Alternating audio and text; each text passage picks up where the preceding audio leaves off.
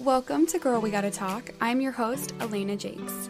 This podcast is a lifestyle and entertainment news podcast where I talk all about life struggles, the breakups, the makeups, business aspirations, and I am always having new guests on to discuss it all. Plus, I'm always giving you the latest on all things pop culture. So, let's jump into today's episode because, girl, we gotta talk.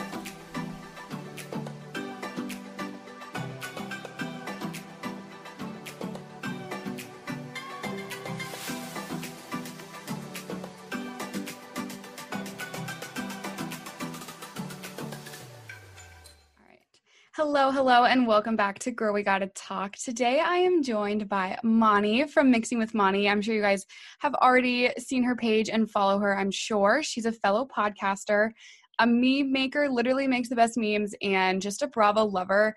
So I am super stoked to have her on today's episode. We're going to cover a lot of things. There's a ton to talk about with the Real Housewives. We're going to talk about Salt Lake City, the new franchise, and all the new ladies. We're going to talk about Real Housewives of Potomac Reunion Part 1 that was out on Monday or Sunday night. And we're going to cover Erica and Tom's divorce, lawsuit, just all things Bravo. So I'm really excited. I really never talk about this stuff anymore. So I'm super excited to have you on. Welcome to the podcast. Thank you so much for having me. I'm so excited to do this. I mean, if you don't typically talk about TV and pop culture, then I feel honored. I feel blessed. And I feel like Bravo has really given us so much to work with. So we've been blessed with, like, this is the best time to talk about it. Absolutely. I know. I literally watch Bravo like every single day, and I'm like, I have no one to talk about it with. And I figured you'd be perfect too. You're the professional. Yes, honored. Awesome. Okay, so before we get into all of that, I like to do like rapid fire questions with guests just so that listeners can kind of get to know you a little bit better before we jump into everything. So, what is your favorite song at the moment? Oh wow, favorite song at the moment is probably it's Megan Thee Stallion. I can't think of the title. It's on her brand new off of her brand new album, which just came out, which got very, very, very mixed reviews. But I try to find at least one good thing in everything. So I think it's called What's New. I like that. And there's like a line in it where she said Mary had a little lamb, or like, you know, all these hoes are my sheep. When Mary had a little lamb, she was talking about me or something like that. And I was like, oh wow, she's like truly a lyricist. I'm really deeply into Megan. I mean, she gave us Hot Girl Summer, so I absolutely love her. So she's amazing. That's a good pick for sure. Fantastic. Yeah. Okay, who is your favorite housewife of all time? Of all time on the show, or still current or not current? Either one. Okay, so of all time as a housewife, like not in the real world, which I like to think of Bravo celebrities not being real people, it makes me feel a lot safer in that world. Bethany Frankel of all time. And then currently on TV, I'd probably give it to, it'd probably be Portia. Yeah, I love Portia. I think Bethany's a good pick too because she gives you everything on the show. Like literally. Oh my gosh, she was an incredible housewife. I mean, people really, really hate her, and all the reasons that they hate her are all the reasons why she was such a good housewife. She was so quick-witted. She was very funny. Her little like similes and that would be iconic, and it was like the right amount of meme.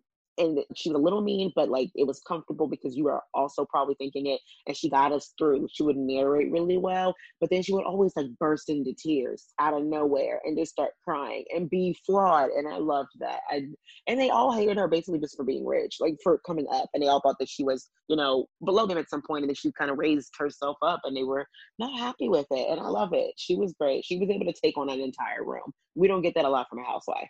No, we don't. No, she literally, everything you said is so correct. She was so quick with her words and just like, so, I don't know, like smart about what she said. She was always like on the nose with her like takes on people. I'm like, yes, that's literally what I'm thinking. Like she would say exactly what you're thinking, and maybe people got pissed off at that, but like she said it how it was. I love Bethany. I was super bummed that she She left. Ugh. Yeah, she was such a good housewife. I think honestly, hot take, New York is not going to be the same. I truly don't think it ever will be the same unless they make her an offer that she can't refuse and comes back. And stranger things have happened and she's done it before. So it's possible. Yeah, I think New York needs some help right now. They're the last season was not my favorite. So hopefully I feel like they got to No. bring some new girls in and And I'm spice it excited for up. them to do that. They have two. They have one friend of and one main housewife, both women of color.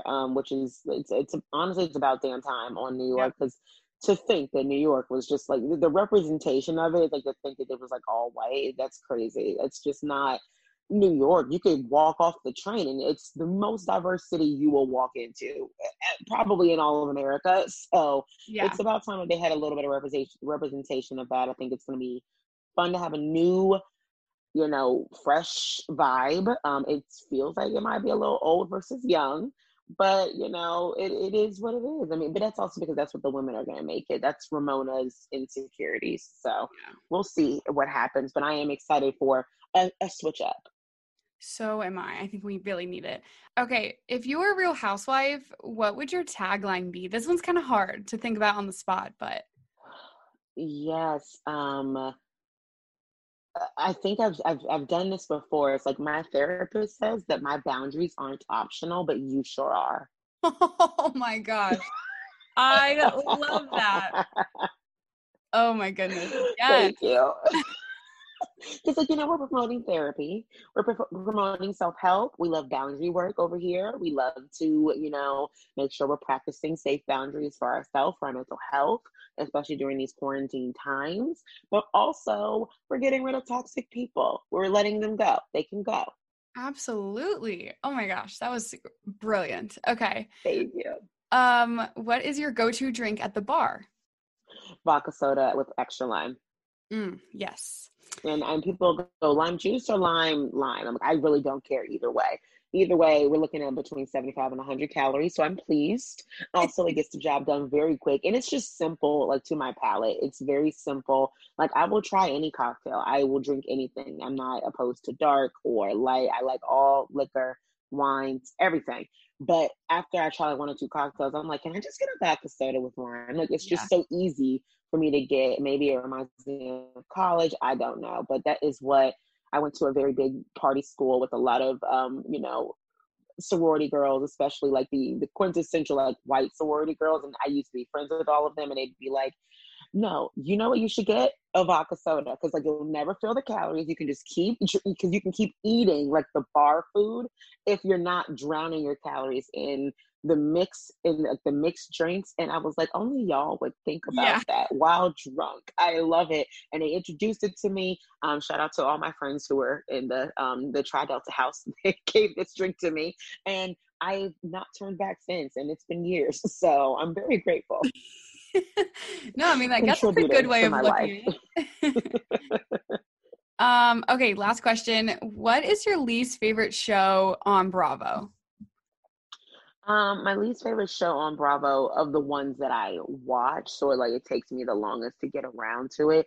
At this moment, I definitely would give it to Southern Charm just because I have very little interest.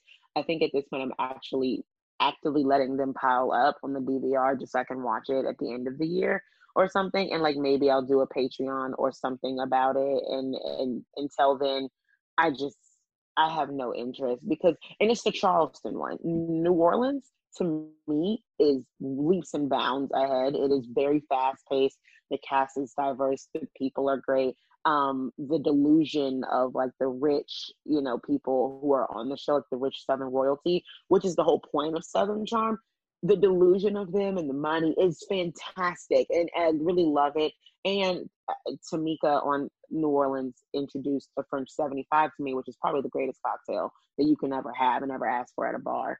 It's truly delicious. It's just champagne, gin, or vodka, and like a lemon rind, and like simple syrup or something like that. It's Ooh. delicious. It's so good, and I love that. I love them. Their cast is very attractive, but Charleston is slow. It's always been slow to me. I feel like Catherine and Thomas were the biggest pulls onto that show, and they were mainly that because they were allegedly very fueled up with some substances and very toxic towards one another. So once that kind of all ended, it just kind of fell. And this season, like half the cast left. So it's just, I'm not really with it yet. Yeah. I've kind of felt the same way with Southern Charm.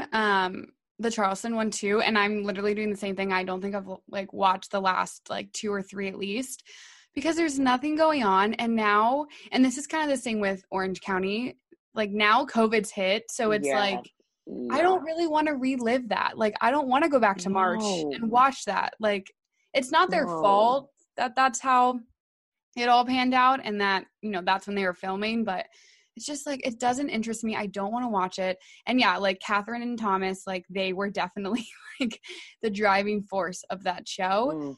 Mm. And now there's just not much going on. So No. And I think the difference is like Atlanta premiered and people are like, well, that's in COVID. But Atlanta premiered at a time where we kind of already have been dealing with it. And they started the show with dealing with it. So it kind of reflected the way we were already living at that point, right. Wearing masks, people being safe, socially distant. I mean, they were constantly getting tested every single other like day or week or something to film, and they were still wearing face shields and they were still wearing masks and they were still social distancing, just so for the optics of it as well and to be safe. But like that already kind of reflected the shift that we've all accepted as our new normal. Right. Versus Southern Charm and Orange County, it's like they go from regular to the whole hit of it all and us being scared and paranoid and not knowing how to deal with it. And I hate having to judge people on how they took this seriously and how they felt, because it's one thing that people are like, oh well, now X, Y, and Z, but this is in the very beginning when people were really struggling and suffering, and you want me to just like sympathize with Kelly Dodd that she can't have toilet paper? Like, I know I don't want that. That's Yeah. not how I escape through TV. Right. No, that's the whole point of me putting Bravo on, is like I want to forget like what is going on. Like not watching Yes. Kelly Dodd go to New York during COVID. Like that's not what I want to see. Not? And I think that's honestly why Potomac has done so well. Their ratings are through the roof, is because currently we recognize it's the only Housewives season that we're going to get right now, other than Salt Lake City, that has nothing to do with it. Like Right. nothing, which is crazy because the reunion was filmed during COVID. So we know that it happened because they're all socially distant from each other, but they really don't address it. And they're just like living it. And it's pure perfection, but that's mainly the reason why, is because we don't have to face it. We're able to just escape and have a good ass time. Right. Exactly. Okay, so we kind of just touched on it a little bit, but obviously with Orange County, things were a little bit different, obviously because COVID just started, but we also had a new housewife, Elizabeth. So I want to get your opinions on her, what we think of like the whole divorce situation and her like really wanting the money and like sticking it out and now potentially settling. But now since COVID hit, it's like all stopped. But what do you think of Elizabeth just in general on the show? I am not part of the boycott, but I just chose not to watch OC because I can't relive 2020 through Kelly Dodd's eyes. I just can't do it. I can't, like, not a single part of it can I do it. But because I am very good at my job, and I am in my job, this is like, it's a full-time job to me, but it's like not a real thing. But I am very deeply invested in the pop culture world, so I know so much about this season, and I listen to every recap about it, so I never need to hear anything. So Elizabeth Vargas apparently seems like she is not who she's. There's some sketchy things happening there, it feels like. I have some questions. She says something about the COVID has shut down her divorce proceedings, but allegedly has filed for like 5 years ago. So was it COVID, or are you just dragging your feet? Like, do you have money, or do you have money when it's finalized? Because it seems like you're hinging a lot on this divorce, but you can't talk about it.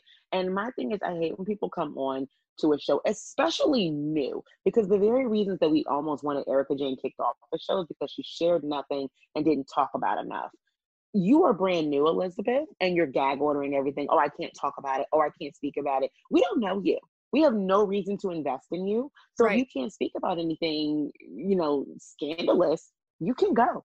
We don't need you here. Like, what are we supposed to be interested in? Your divorce? Like, I don't when housewives come on and their main storyline is about their divorce, like at least like we see a little bit of a contrast because all Elizabeth has is that she's getting divorced, whereas Drew Sidora on Atlanta, her marriage is in trouble. We don't know if she's getting divorced. So there's something to invest in there because it's still a Right. lot of mystery. And we're like all talking, can they make it work? Oh no, he did this. Oh no, that's okay if he did. Like, we're able to invest in something. All we have is Elizabeth's side of the story and we don't know anything about it. But then she's gonna blame COVID on a divorce that's been taking years to manifest. So I'm just like, who brought her? Like, where is she? Who is this girl, and why is she here? And she was definitely not the reason that I would come back to OC. I think they needed they casted wrong. I think that they were trying to.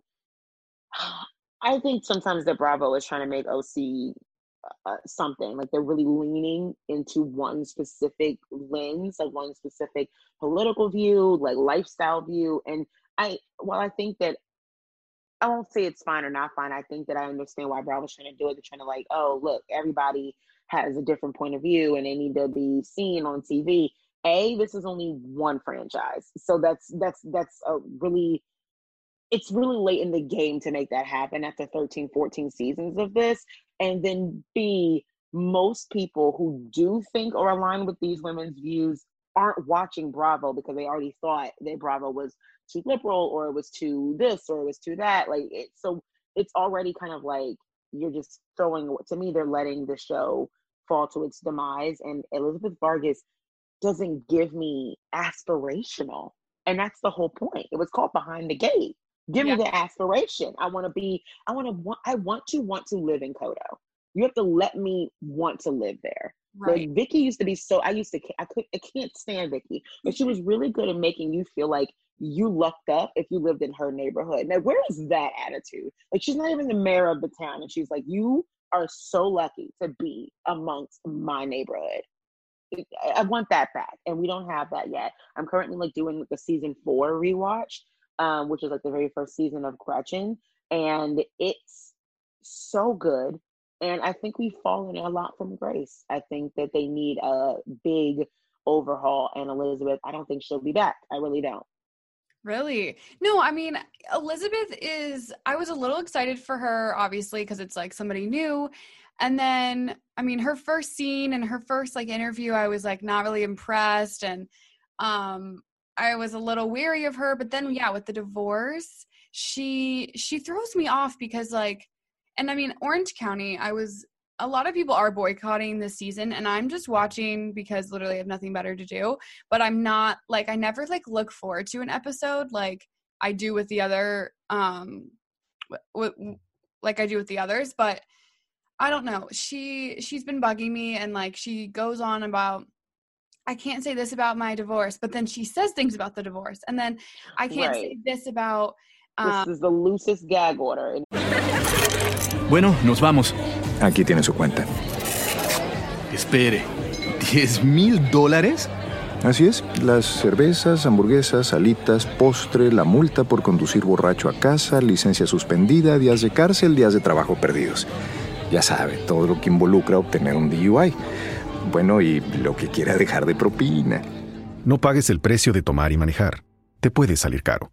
Maneja tomado y serás arrestado. Un mensaje de Netza. Right. And I'm like, dude, what is going on in your life? And then she's like, I'm going to buy a Ferrari and donate it to charity. And people were like, just donate money to, like, she's just like all over the place. And then she had to pay for, something to do with court, like $500,000, yet she has no money until the divorce. So she's so like contradictory of herself. And I'm just losing like the respect. I mean, I didn't have too much, but I'm losing the respect for her. The little bit we had. Right. And I don't know. I think we need to, Orange County needs to just switch it up. I'm over Shannon. I'm over Gina. Like, I'm just over all of them. Gina is the least aspirational individual, I think, on television. And this Absolutely. is not just like people, Bethany started as like the poor one. They always used to cast like one person who was a little too real, like that made it was aspirational, and then someone that made you feel better about your situation because Yeah. they were somehow worse off than you in some regard. Not even just financially, just overall. And that was Bethany, but then she came up. Gina to me, just is tragic. Like, it's a lot of, and it's been tragic for a while. I was like, why are we filming a Housewives season in a casita?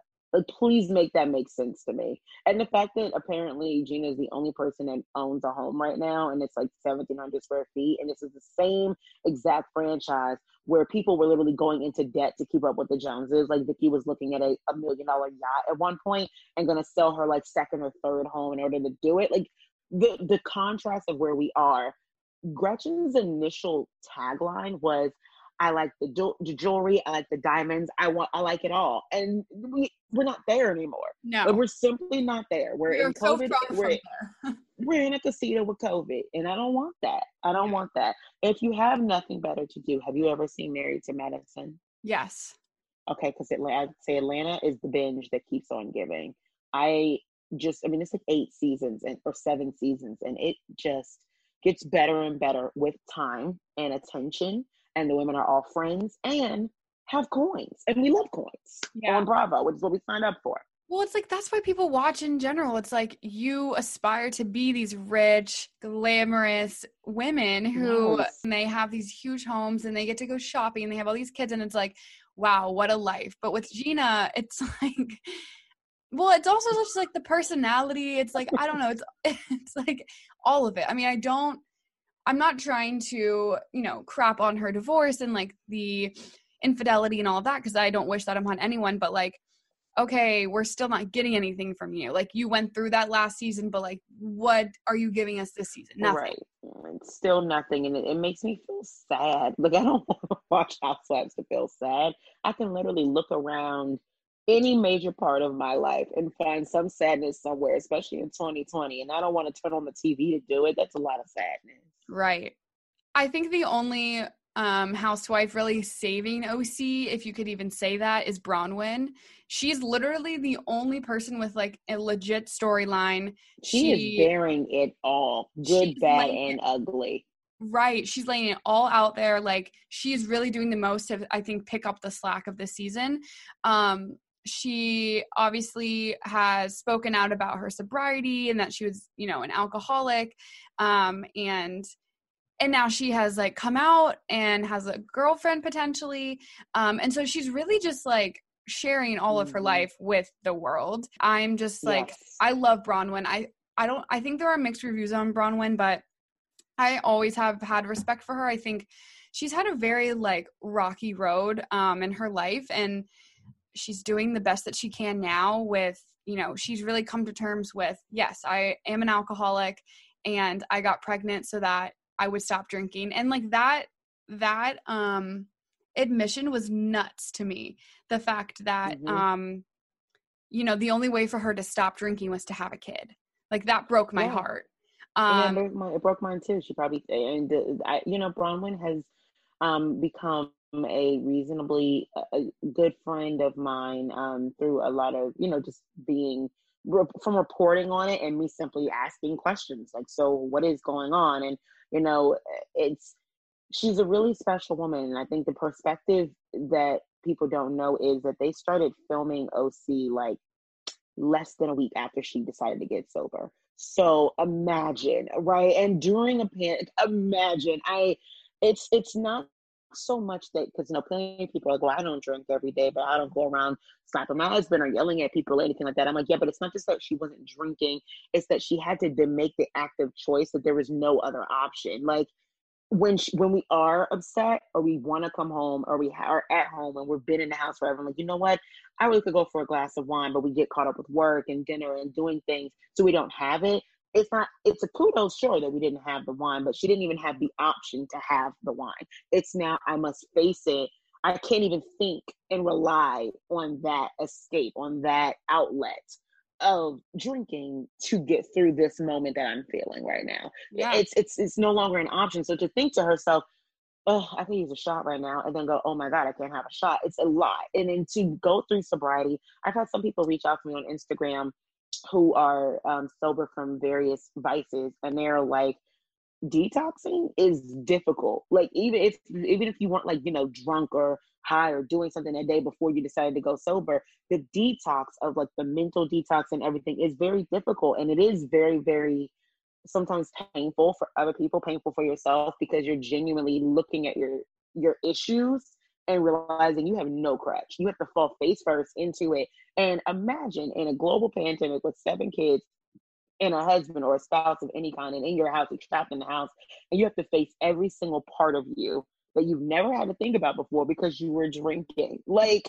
when you don't like something, you're sad or depressed, when you even are excited, pop a champagne, you have a shot, you can have fun with friends that way. And then you get sober, and people tend to really feel like you're judging them when you aren't drinking. Like, I've gone out to happy hour with a friend and been like, oh, can I just have like a club soda or like a Perrier or something? And like, oh, you're not having a cocktail? And I'm like, oh yeah, I didn't know. I have to do X, Y, and Z tomorrow, just for me. Like, I have work and stuff. And they're like, oh, maybe I shouldn't drink too. Like, you do whatever you want, but they feel like you're almost judging them because you've made a decision to not drink in any capacity. And then it's like, well, no, I'm not saying anything about you. I'm just saying this doesn't work for me. And she's on a show where we aren't doing any of this on TV in front of millions of people and an entire cast of women who are all drinking and might actually feel like, well, what does it say about us that she wants to not drink because she's trying to do well for her kids or something? So what? Am I not doing well by my kids if I drink? Like, it's a lot. I can't imagine, like, there are certain things that housewives do that I don't always agree with, but I think that the sobriety journey is one I've never had to experience, because I've never felt like I was any holic of any kind, gratefully.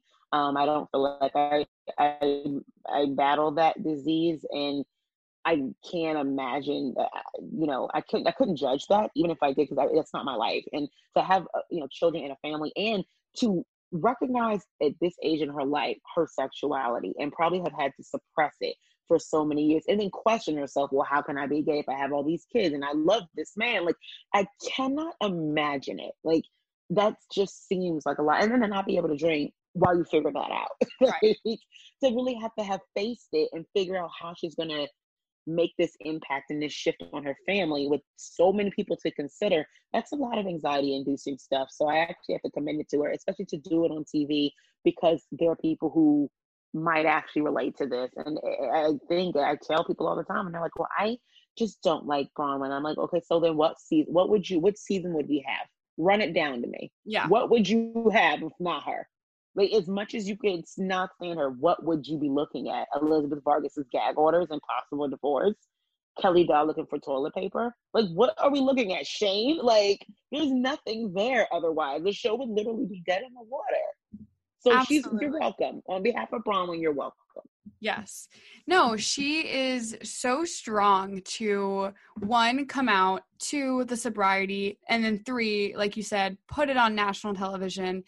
I can't imagine the, like, just being so overwhelmed, the stress that this brings. And then, like you said, like, the fact that she can't, like, yeah, I mean, I guess I don't think of that. To wind down, sometimes we'll have, like, a glass of wine. Like, she can't even do that to, calm down or just, like, take a minute. But I really commend her for, doing this. And, I mean, it's just crazy, too. She has 7 kids. So many people to consider. Yeah. And then her husband, just to think about him. And I think that it's really nice that he supports her in this way, because he's like, people are like, oh, poor Sean. And I mean, too, in a lot of respect, we don't know what they've always talked about. I had questions last season when she was talking about how, they bring someone into the bedroom, not because that's unconventional, but because it did sound like it was something that she was making herself feel like she was doing for Sean, but it probably was her way of trying to feel like she was doing it for herself too, but didn't want to admit that. And then I don't think she actually had like super strong feelings for Tamra, but I think that she was like, she allowed herself to go to that place, and probably hasn't in a long time, and or ever. And it kind of started, it was the catalyst of her living her truth. And I would venture to tell people, especially if they're having issues with her this season, I love to see her a year after this. Like, I know that they do tell people like they shouldn't date while they're in recovery for like a year. So, I mean, that's a choice, and she can, do whatever she wants, obviously. But I would love to see her a year sober and a year in her truth. And I guarantee we would see a very different version of her that people would actually really like. Yeah. Well, yeah, we're watching like the beginning of this all. We're watching her like at the beginning, struggling. I would love to see like her come out on top after a year and just be like, I'm owning this. I am happier.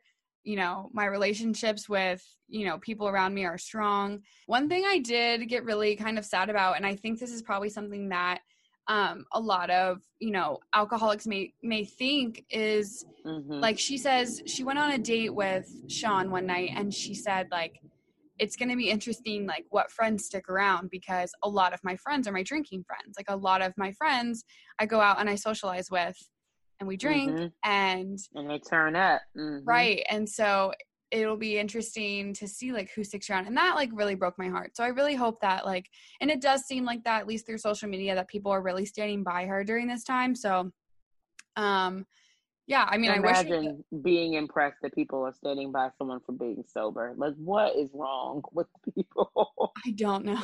So much, actually. How dare we support someone living their truth and being healthy? Oh, so bad for television. So hard. Okay, so moving into Potomac, I want to talk about just the season. They also had a new housewife, Wendy. She is just super smart, a professor, a political commentator, and just an all-around, just like such a badass. How did she end up here with us? I don't know. I was literally thinking the same. I mean, I'm grateful, but wow. Okay. No, she is she's awesome. I'd love to get your opinions on her, like first impressions of her and then just throughout the season. Yeah, I loved Wendy from the very beginning. I understood that people were aggravated with her constantly talking about her degrees. I do have some friends who are Nigerian, and I can attest that their education is so important to them, because in their family and their parents' mind, this is the one thing that makes their transition of leaving everything they have, coming to a country, A, that actively practices racism, for one, B, where they may not be seen as nearly as valuable. Like, when he talks about her mom and Eddie's mom being chiefs in Nigeria, and they come here and that does not exist. So they're literally giving up so much in status, in title, in lifestyle, in everything to come to this country specifically for their kids. And the only thing that they ask of their kids is that they basically make them proud and take full advantage of one of the leading educational systems in the entire world. The only degrees that are like recognized in every country, supposedly, or something. So that is a small ask, but it's what they're asked of for their entire life. Like, they work so hard.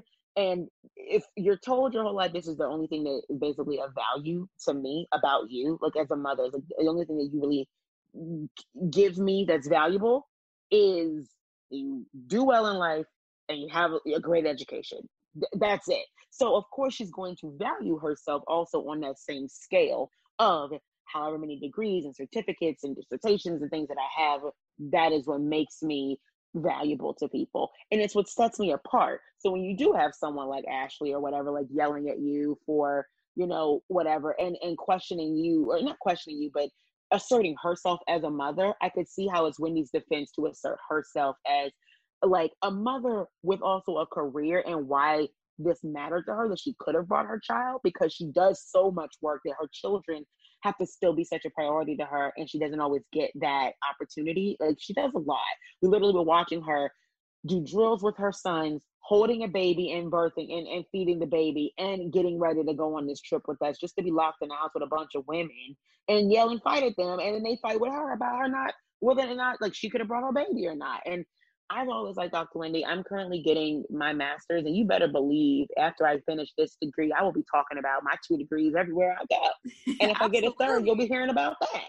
So I think Wendy is great. I think she's a great representation for a culture that we didn't even consider. Like, it's not just about having diversity in like Atlanta and Potomac and just having like quote unquote, Black housewives, but that there's so many different realms of that. There's a diaspora of that, and it's a different experience, for them. I think she brought a lot of worthy conversation to the reunion, to the season, even to the colorism aspect that she talked to the women about, and the words like aggressive and whatnot, and what those implications mean for a woman of her complexion, or Monique's complexion, or Candace's complexion.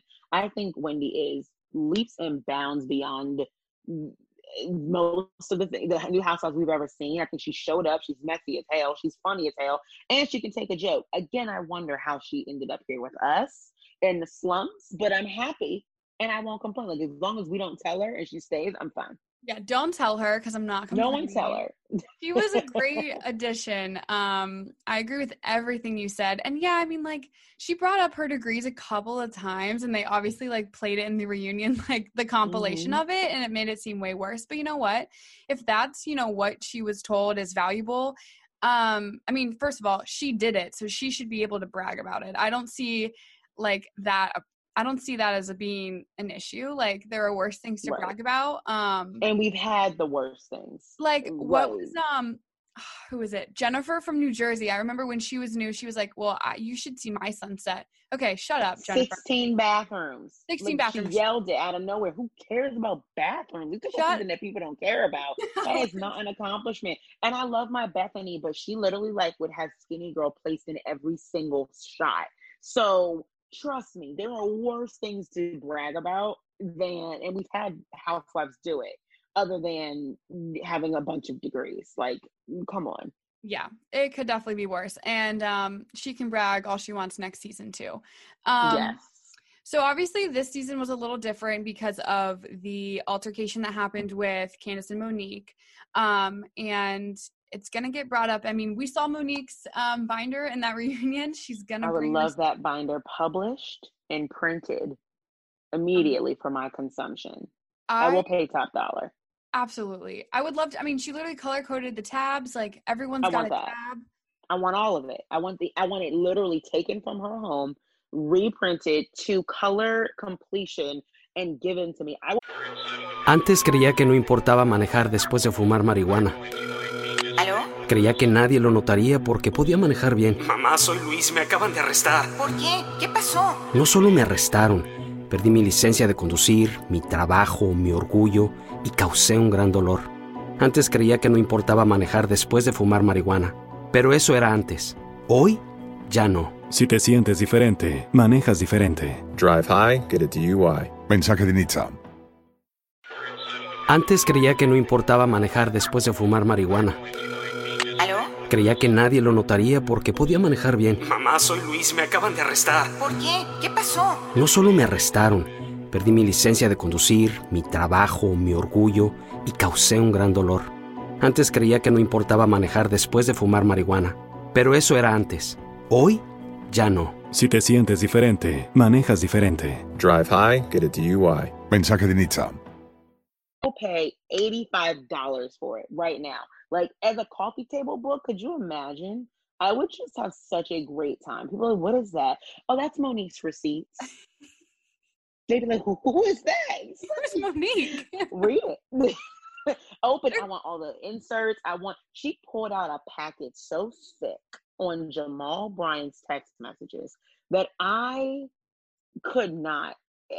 I to see Giselle be speechless, like, she had no other choice but to confirm the number. I saw her in her mind. She was definitely weighing her options. Like, if I say it's not his number, they will fact check me.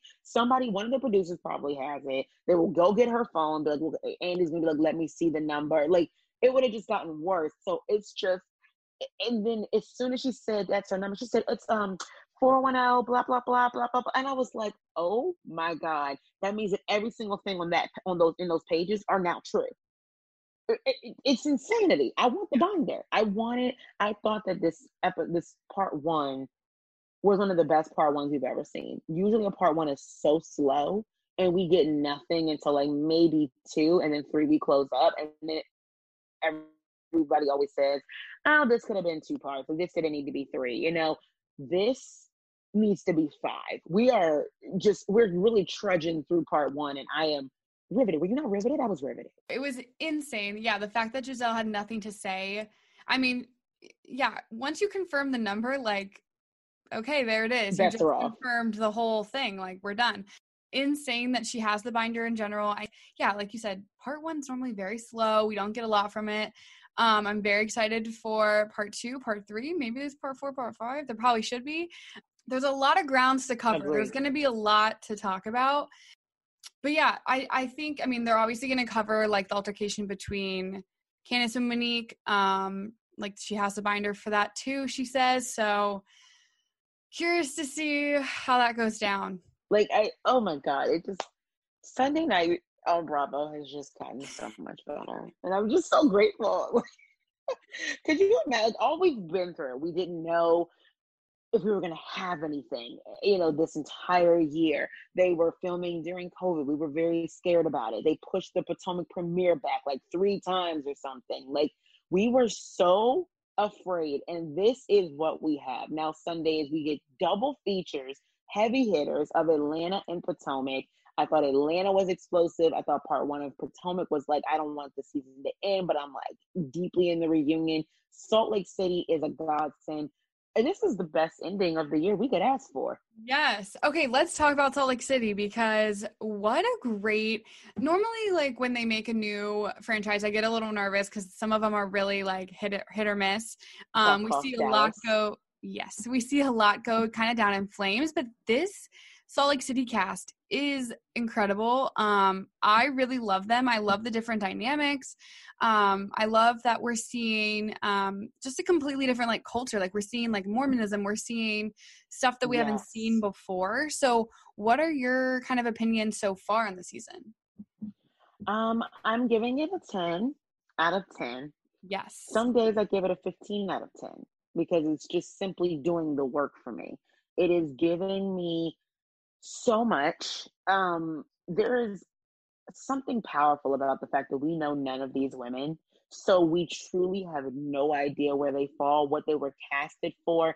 And they switched production companies halfway through their editing process. So they pretty much wrapped and then filmed with a different production company at the end. The first production company, and this is going to shock people. Did you know the first production company didn't think Mary needed to be full-time? Oh, what? All that she's giving.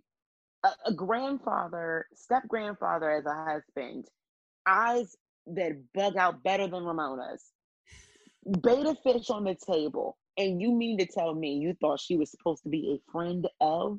Yeah. Like, I need to have a conversation with that initial production company, because if that is true, allegedly they're delusional. So we're now in a place where I think it's really great to see the dynamics and to see where, because, they all have some kind of relationship with Mormonism, like give or take 2, like Meredith and Mary, where they all fall with it is so interesting to me. You have like, Heather, who married so high up into the royalty, and it's very clear she wants back in. Like, she really would love it if they would accept her, but she knows it's not possible. So she really just like, it's like self-abuse. Like, she's just hurting herself over this and obsessing over it. And it's so sad, but I kind of get it, because she's like, I wish I just didn't have to give up my entire lifestyle, for that change. And it wasn't even her choice. She gets exiled from an entire community, and it wasn't even her choice to get the divorce. That's crazy to me.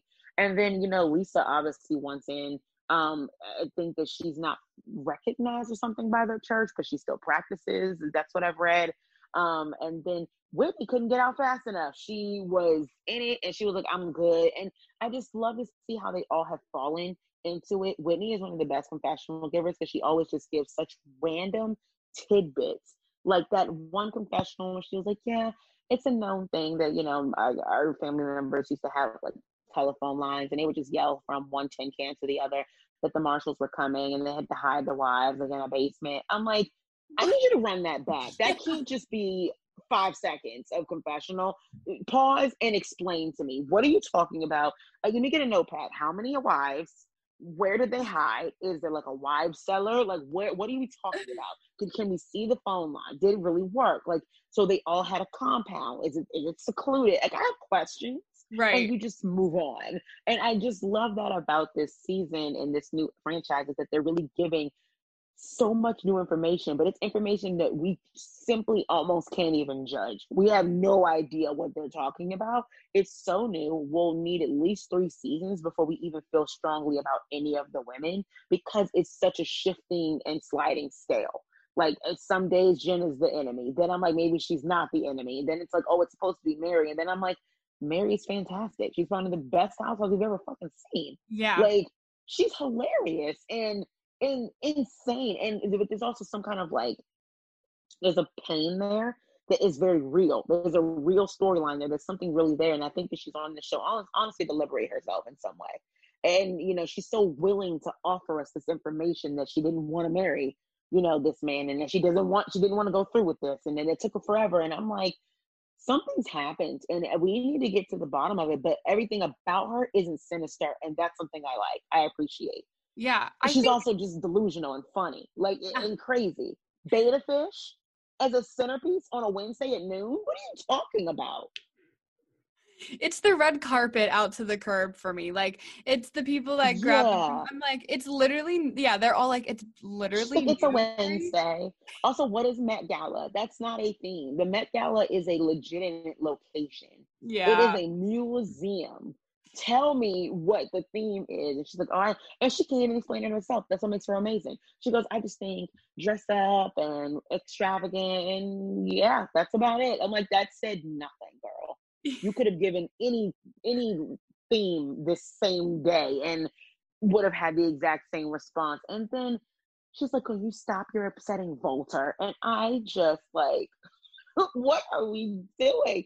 $8,000 a pound truffles, wine that killed people in a heat wave in like 2006 or something. Like, yeah, and the way she said that information, as if it just makes sense. Like, she's just connecting dots. She's like, oh, in 2008, they had a heat wave. It lasted all summer. 5,000 people died. It produced the best grapes.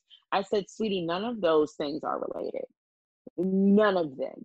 Not a single thing is related to what you just said to each other. And I Googled it, and it's very correct. She's not wrong. This is like public information. Like, an article was written. It's like, oh yeah, grapes are great. People die. I'm like, what are you talking about? Like, it's just, and to go all out like this, not for a finale party, not for anything else. Whit had a party where they only had like a third of the restaurant. The rest was like regular people enjoying themselves. She only took up a section. The man was like, so this will be where your party is. But Mary shuts down an entire place in the middle of the week where they could actually be making money on lunch hour, and shuts it down to host an extravagant party and give Louis Vuitton AirPods and just to basically start drama. And it's great. And then say no one should interrupt each other, but then interrupts everyone. It's iconic. This is the best thing that we could have gotten. And I'm humbled. I'm grateful. I'm ecstatic. And I want it to never end. It's saddening to me that we're like on episode 5 or 6. This is not well. I'm not happy with this. I want 22 episodes before the reunion, or never show me Beverly Hills again. There it is. Honestly, Mary is somebody that we've never seen before. And Never. She is just like, she's unlike any other housewife. And it's just, she's so like weird and interesting and everything you just said, literally. I think Salt Lake is probably my favorite now. Like, this is unlike any season I've seen, especially being the first. So I'm gonna not be okay when this is over. I'm probably gonna have a breakdown, and I'm gonna want like 6 parts of a reunion, because I just don't want it to be over. Like, I just want to see them live action. Their consistency, like their insistence on wearing open-toed stilettos in the snow when they've all lived there for so long that they should know better, is just. Jen threw a party for someone else's birthday and had dancers from her own country. Yep. Mm-hmm. Because at her house. At her house. And I have so many questions. People are like, oh, well, her husband used to be in law and he made a lot of money in law. And I'm like, okay, but a lot of money in law and having furniture removed from your home because and having a chalet. The two aren't adding up to Yeah. me. What does this man do? Why is he not home? And people have found his titles, and I love Coach Shaw, by the way. I think he's fantastic. I think he is a great husband, and he really loves her, and he calms her down, and she needs him. He answers that phone, and he gets to work. He's like, you will be okay. This That is pep fine. talk. Don't worry. Yeah. The pep talk, the Coach Shaw pep talk is great. But he is allegedly a football coordinator and a cornerback coach or something. Apparently that's a position on the football teams. Great for them. He is those things, in which case you don't need desperately to be at the game. Why were you not at your wife's dad's funeral? Like, why is he never home? Also, you don't make the most money the head coaches do. So where are we getting this chalet? Unless the chalet is rented. And that's why I love this show, because we don't know what's happening here. Well, but they all know that they were hired for a Housewives franchise. So they know how to play the game, and they've studied the show, and they know they have to put their best foot forward. But the only thing I love about that is, like, as we've seen with Monique, the moment you come on the show and you try to be super perfect and have on a front is the very same demise that you will have assigned to yourself. You will fall. It will crack. And I can't wait. I know. I'm very interested with that dynamic, because when she said that he wasn't there for the funeral, it's like, that is something you can miss work for. That is literally like your wife's father has died. That's the one excuse. Yeah, like you can leave. Like, that's not a thing where you're like, oh, I have a game, sorry. Like, no, you fucking don't have a game. Like, you have a funeral to attend. Like, I can't believe that's even a thing. She's clearly still upset about it. I would be too. But it's a weird dynamic, because they do look like they're a good match, and he like calms her down, and they balance each other out, and they have these, great kids and whatever. But something is there, and I think we're going to find it sooner than later with them. But yeah, and then there's rumors that like that's a rented house and she's not. So I'm pretty sure Meredith's is, by the way. Oh, really? Yes, this is a little bit of tea for, and I don't think I've even shared this on my own podcast, this specifically, but I went to the virtual premiere for Salt Lake City on Zoom, and one of the things that was asked of Meredith, it was, because we got to ask them questions, was, do you regret showing anything on the show? And she said, I just wish we were in our permanent home, because we were in a temporary house at that point. And I was like, so y'all just spread all them roses around that temporary house? You rented a house and you want to just throw the roses all over the place. What kind of privilege? Like, talk about how many freaking petals that was. That was a lot of freaking flowers. That was my question to her. I said, so it looks beautiful. Who cleaned up the roses? Yes. She said her housekeeper did, but she let it stay on the ground for a few days because she thought it was pretty. Interesting. Interesting is right. I have questions and I'm ready for more. I want more. Seriously. I just like overall great cast, great ladies, just like great episodes. I don't want it to end. Never. Please don't. Just thank you to Bravo, really. That's all I have to say about that. No, I mean, I'll never doubt you again, Bravo. I'm sorry. It was me. I was a denier. I was unfaithful. I was very much so.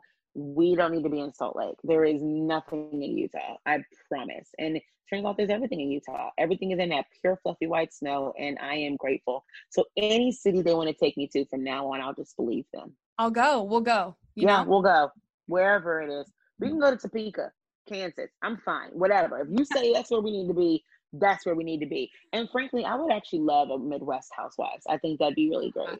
I have no kind of understanding of the Midwest. Here goes a lot of money. I don't know. I've done nothing but fly over the flyover states. So I'm a truly coastal girl. So I would love to dive into that world. Yeah, I think that would be awesome. I mean, I felt the same way about Salt Lake. Like I was like, what is there? But like, yeah, a Midwest show would be actually really interesting. Yeah, little Kansas, little Missouri action. Yes. There are some really big homes in those worlds, and they're big in like the MLMs and like things like that. I would love to meet those women who are having the Tupperware parties on a Thursday. I want to know you. You deserve a show. I love especially because like the Midwest is like the one place where MLMs people believe they work because women there have money from them. So I'm like, well, I want to meet those girls. Right. Why don't we give them a camera? Like, I think we should. A camera. We need to talk to Bravo about this. I think this is great. Let's do it. Okay. We'll do a pitch together. We'll write an email and we'll set up a meeting. Okay, sounds great. Okay, so a little bit of a sadder point. I wanted to kind of cover the lawsuit with Erica Jane and Tom. Erica is from Beverly Hills Housewives. And okay, so to start this off, they basically came out with they're splitting up after 21 years. I think it was like in November they, publicly said it. And I was stunned because, I mean, yes, she's like 40, he's like 80. There are obviously a huge age difference. And there's a lot of, people are very skeptical of couples with a big age difference. But and so when we saw Erica come on the show, we're like, really? You're going to marry the rich lawyer and like do your own thing? Okay, interesting. But you kind of saw over the seasons that they actually have a very strong relationship and they have this like mutual respect for each other. And he's really supportive of her music career and she's just a supportive wife to him. And they had a good relationship. So it seemed on the shows. But so when they came out that they were splitting up, I was devastated. And I mean, she said that she still had respect for Tom and, they've created these, amazing memories over the last 21 years together. But then shortly after that, we hear of the lawsuit. So his law firm is getting sued. There's speculation, and I'm part of it. I think that they split before they knew that this was coming. They split before so that Erica could have the money and she wouldn't be affected by Tom being sued. That's kind of like my thought process with the situation. But I'd love to know what you think on all of this, on the split, on the lawsuit. Yeah. I believe that Tom loves Erica. I think that the way they respected each other was honestly what contributed to their long-term relationship being so successful. I think that he didn't want her to go down with this, but he was just like hemorrhaging money and needed to find a way to keep her afloat. And then I think when it all hit the fan, he just wanted her to not be affected and get out. So she, they got the divorce or whatever, but I don't think it was ever going to be a true separation of divorce. But I also think that it meant that if he does get sued or whatever financially, it ties up his funds and they kind of can't figure out anything in other lawsuits and other court cases, especially with, the alleged playing victims not getting their money and everything. He doesn't get to really do anything until the divorce is final. And divorces, as we know, can take years, especially when you have money and assets and homes. So I think it was also like a Hail Mary attempt to kind of prolong it so he could figure it out and make more money and stuff, because we know Erica has money. And if they were married, her money could end up going to the victims and going to the other lawsuits and everything. But if they're divorced, it kind of stays her own and all that. And she did figure that out. So I think that he did it to take care of her, but it's not, I think it's all crashing and burning and doing it very, very quickly. And Lisa Rinna is trolling us and she's like, you better believe she's going to talk about it. And I said, I actually believe the complete opposite. I believe we will never hear about this. We did not get a solid six sentences from Tom until last season, where he told us this story about a friend we don't know, who's friends with another friend we don't know, and we don't care. And she's like, isn't he a storyteller? He's the best storyteller ever. And you mean to tell me, so that's his first appearance on a mic where he's talking for like longer than a second and not just to Erica, but now you're going to just openly talk about his business, his money, y'all's lawsuits, the victims, and your involvement in the alleged embezzlement. Girl, no, we're not that naive, and Beverly Hills is not that girl. They've just never been. They're all too close. I know I usually say we need a friends, or we need like a real friend group. where they have a connection to each other. But Beverly Hills is the worst kind of friend group because they try to tell us what to think so they can protect each other, and they kind of like take turns figuring out who is going to be the target that year. And I think that's so ridiculous. It's weird. Like the first season, it was Lisa Vanderpump, and they're like, well, we're not going to talk about our stuff. We'll talk about Lisa. And then it was, we're not going to talk about our stuff. We'll talk about Denise. And I'm like, you can't tell us who to love and hate. We literally have to decide for ourselves because we're presented all the information, and Beverly Hills presents none of the information. So I don't think this is going to be any different. I think that it's unfortunate because Erica gets full-time again and we get nothing from her when everything is happening. Like, we're literally watching this unfold. Like, I'm afraid this is going to go to the Supreme Court or some shit one day, and we get nothing.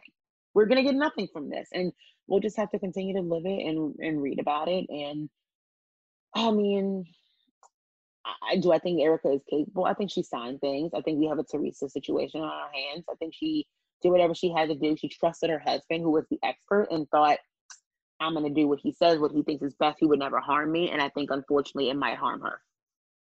Yeah, I mean, I only can hope that she shares something from this. Like, please don't pull the Elizabeth, I can't talk about it, because we literally get, the only thing we get from Erica is her glam.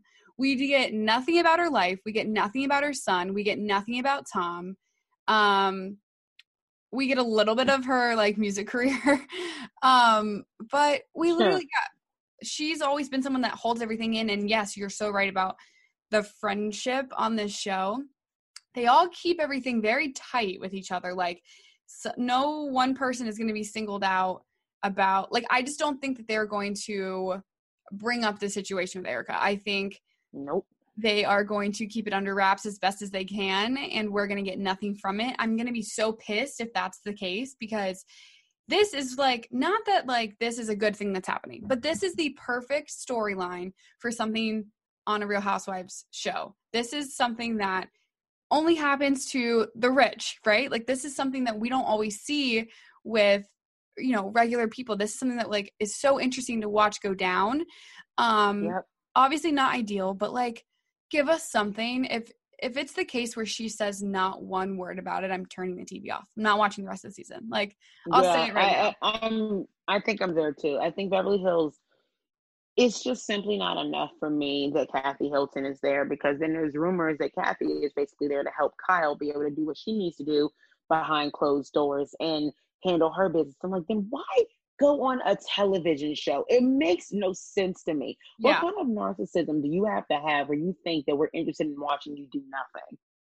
Like, you already have to be a level of narcissistic to be on these shows, but to think that we care about you doing nothing.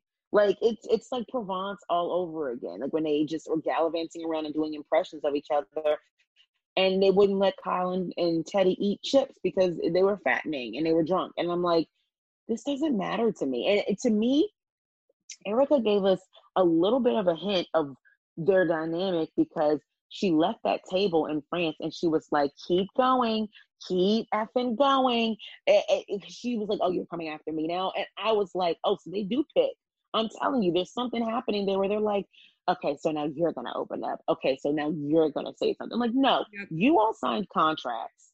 Spill it or get lost. Like, you're not helping yourself or the situation, because as the ratings drop, people complain about it, then you're getting yourself out of a job. And it sounds like you all need that money right now. So I suggest you get to talking, or at least spin the narrative your way. That's what a show is for. You have the platform to literally curtail the headlines to be spun however you think. Right, exactly. It's going to be interesting to watch. I just hope that they give us something. I'm just curious how this actual lawsuit, you know, goes down. Like you said, Same. it's not going very well right now for them. So no, it's getting worse like by the day. It's so quick how like downhill it's been going. It's nuts. Embezzlement. That's crazy. Gotta love it. Okay, so before we jump off today, I just kind of want to quickly talk about Vanderpump Rules. Obviously, they're not it's not airing right now, but some things have happened worth, I think, talking about. Obviously, Stassi, Lala, Brittany, and now Sheena are all pregnant, which is That is crazy. crazy. What is in the West Hollywood water? Or the Valley Village, I should say.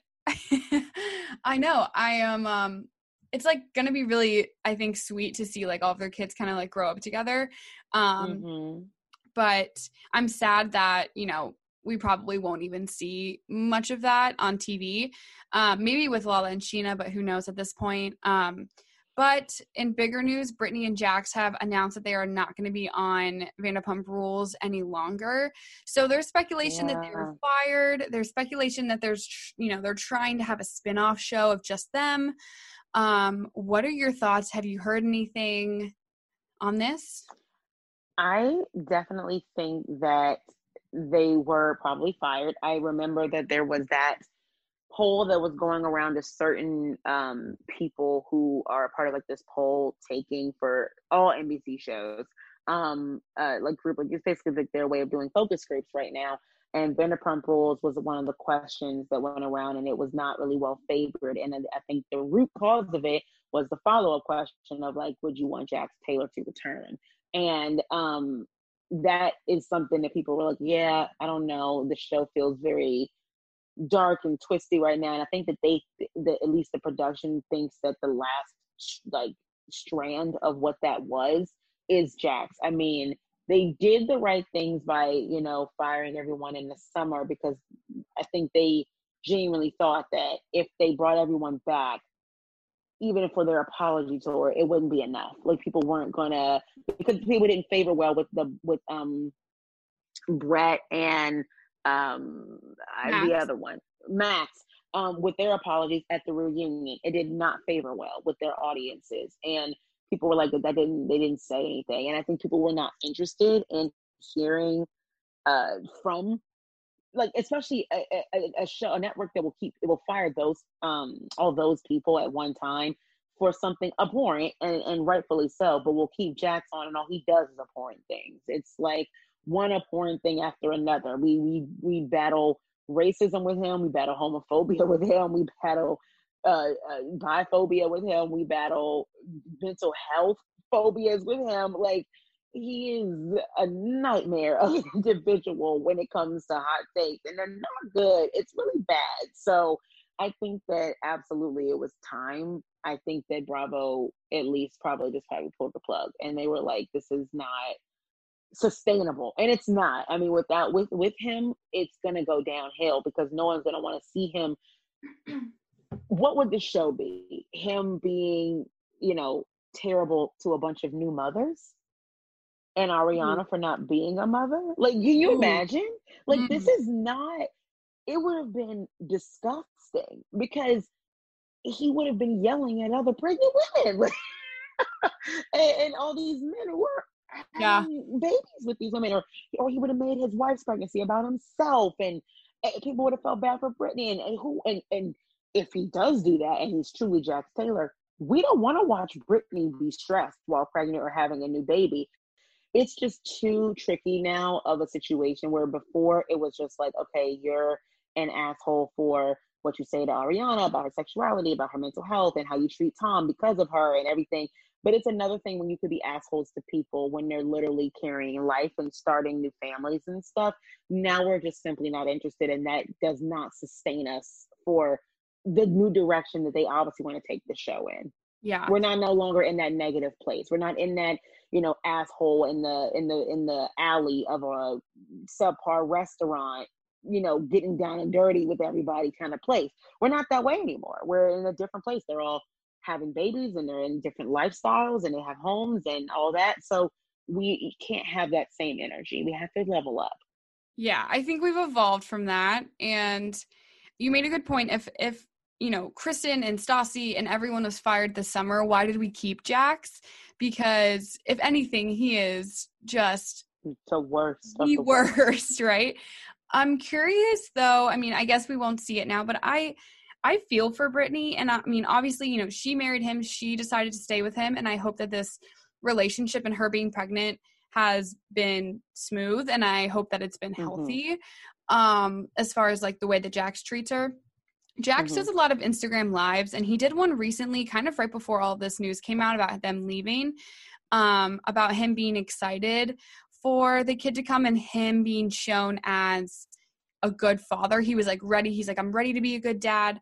And so I am a little bummed in the sense that I maybe won't get to see how he'll be when the kid is here, because he's kind of hyped himself up so much about being a good dad. And I think a lot of it is because of his dad passing away.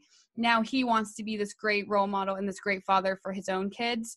So in that sense, I'm a little bummed, but I think you're right. I think we've moved on from the asshole kind of mentality that Jax is, and we don't need that toxic energy in the show. But I'm curious to see if Vanderpump Rules honestly like continues. Like, I don't know if, I mean, the only new person I liked from last season was Dana, and obviously Max. I liked Charlie. I thought she was cool. I think that we should have gotten more from her.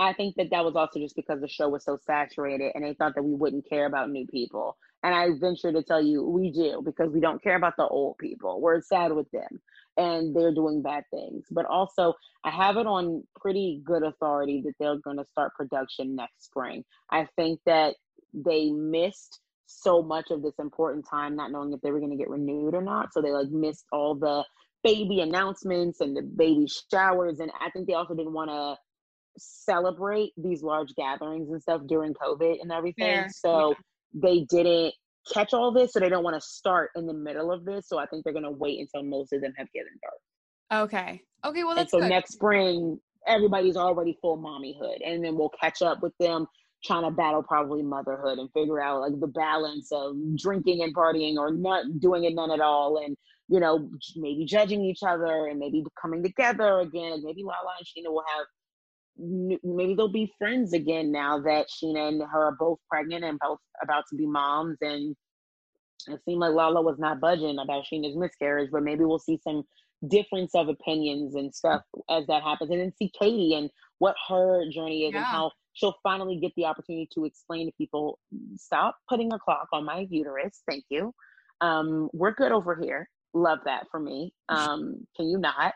And I want her to be able to say that. I'll be honest too. I want her to be like, you've literally known I don't want kids since I've met this television show. Do not put a clock on my uterus. I'm happy for all my friends. This is fine.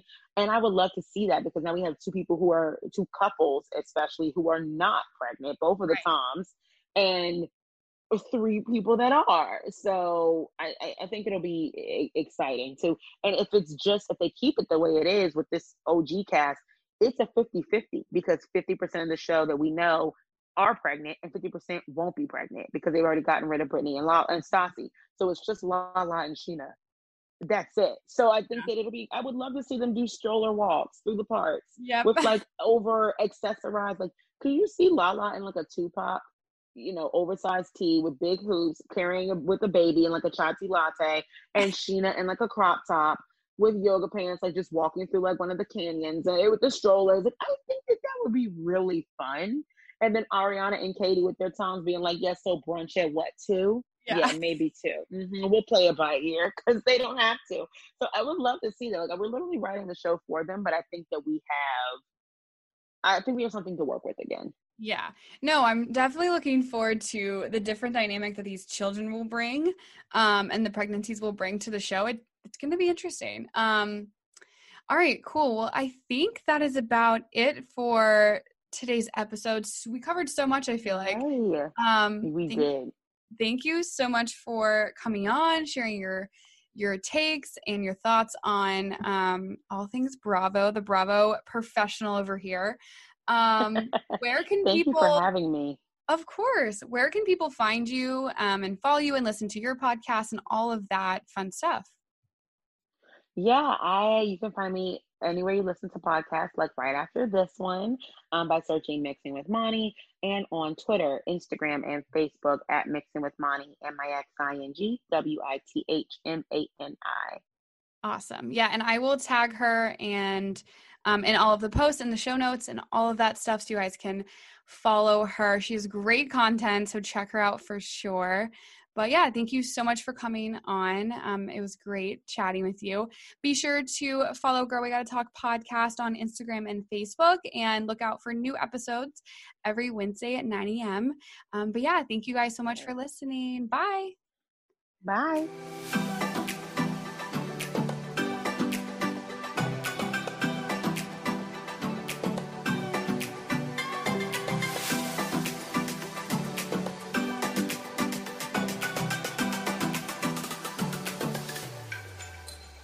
We'll get back to your music shortly, but first, did you know that prescription prices are different at different pharmacies? You could literally drive across the street and get a different price. That's crazy. But with GoodRx, you can instantly compare prices at every pharmacy in your neighborhood and save up to 80%. You're probably thinking there's a catch, right? Nope. It's 100% free and can save you money whether you have insurance or not. In fact, it can often beat your copay. Download the GoodRx app today and start saving. GoodRx is not insurance.